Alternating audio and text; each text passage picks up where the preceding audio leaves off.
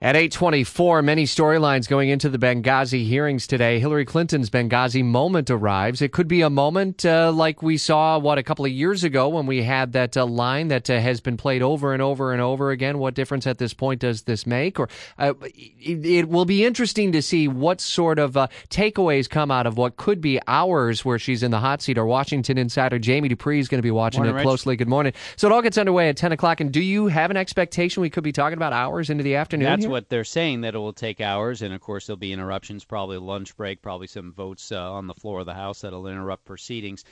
From what I've been told from Republicans on the Benghazi committee, don't expect any bombshells to be released today. So it doesn't seem like they've got a smoking gun memo or a smoking gun email or anything like that ties Hillary Clinton to some of this stuff. Remember, she's already testified about Benghazi, 2 extensive hearings back in 2013 in which she said she had not seen any of the requests for extra security, that she had not been involved in rejecting them at all. There have been hearings with those lower-level officials who were involved in that. So I would think today the more important thing is the political aspect. And like you mentioned, when she lost her cool in that exchange a couple of years ago, what difference does it make? That is the only thing we remember from that hearing. Let's face it, that's the only thing you remember from that hearing. So as of this time, it doesn't seem like there is something brand new. In fact, there was one Republican who said yesterday, hey, remember, Hillary Clinton is not the only witness. Yeah, that's a very good point. Is she first up, though? I mean, do you know whether or not that happens where she's like first up at 10 o'clock? No, I mean, they'll have the opening statements from the top 2 members on the committee. I would assume she'll start by about 10:15 or 10:20,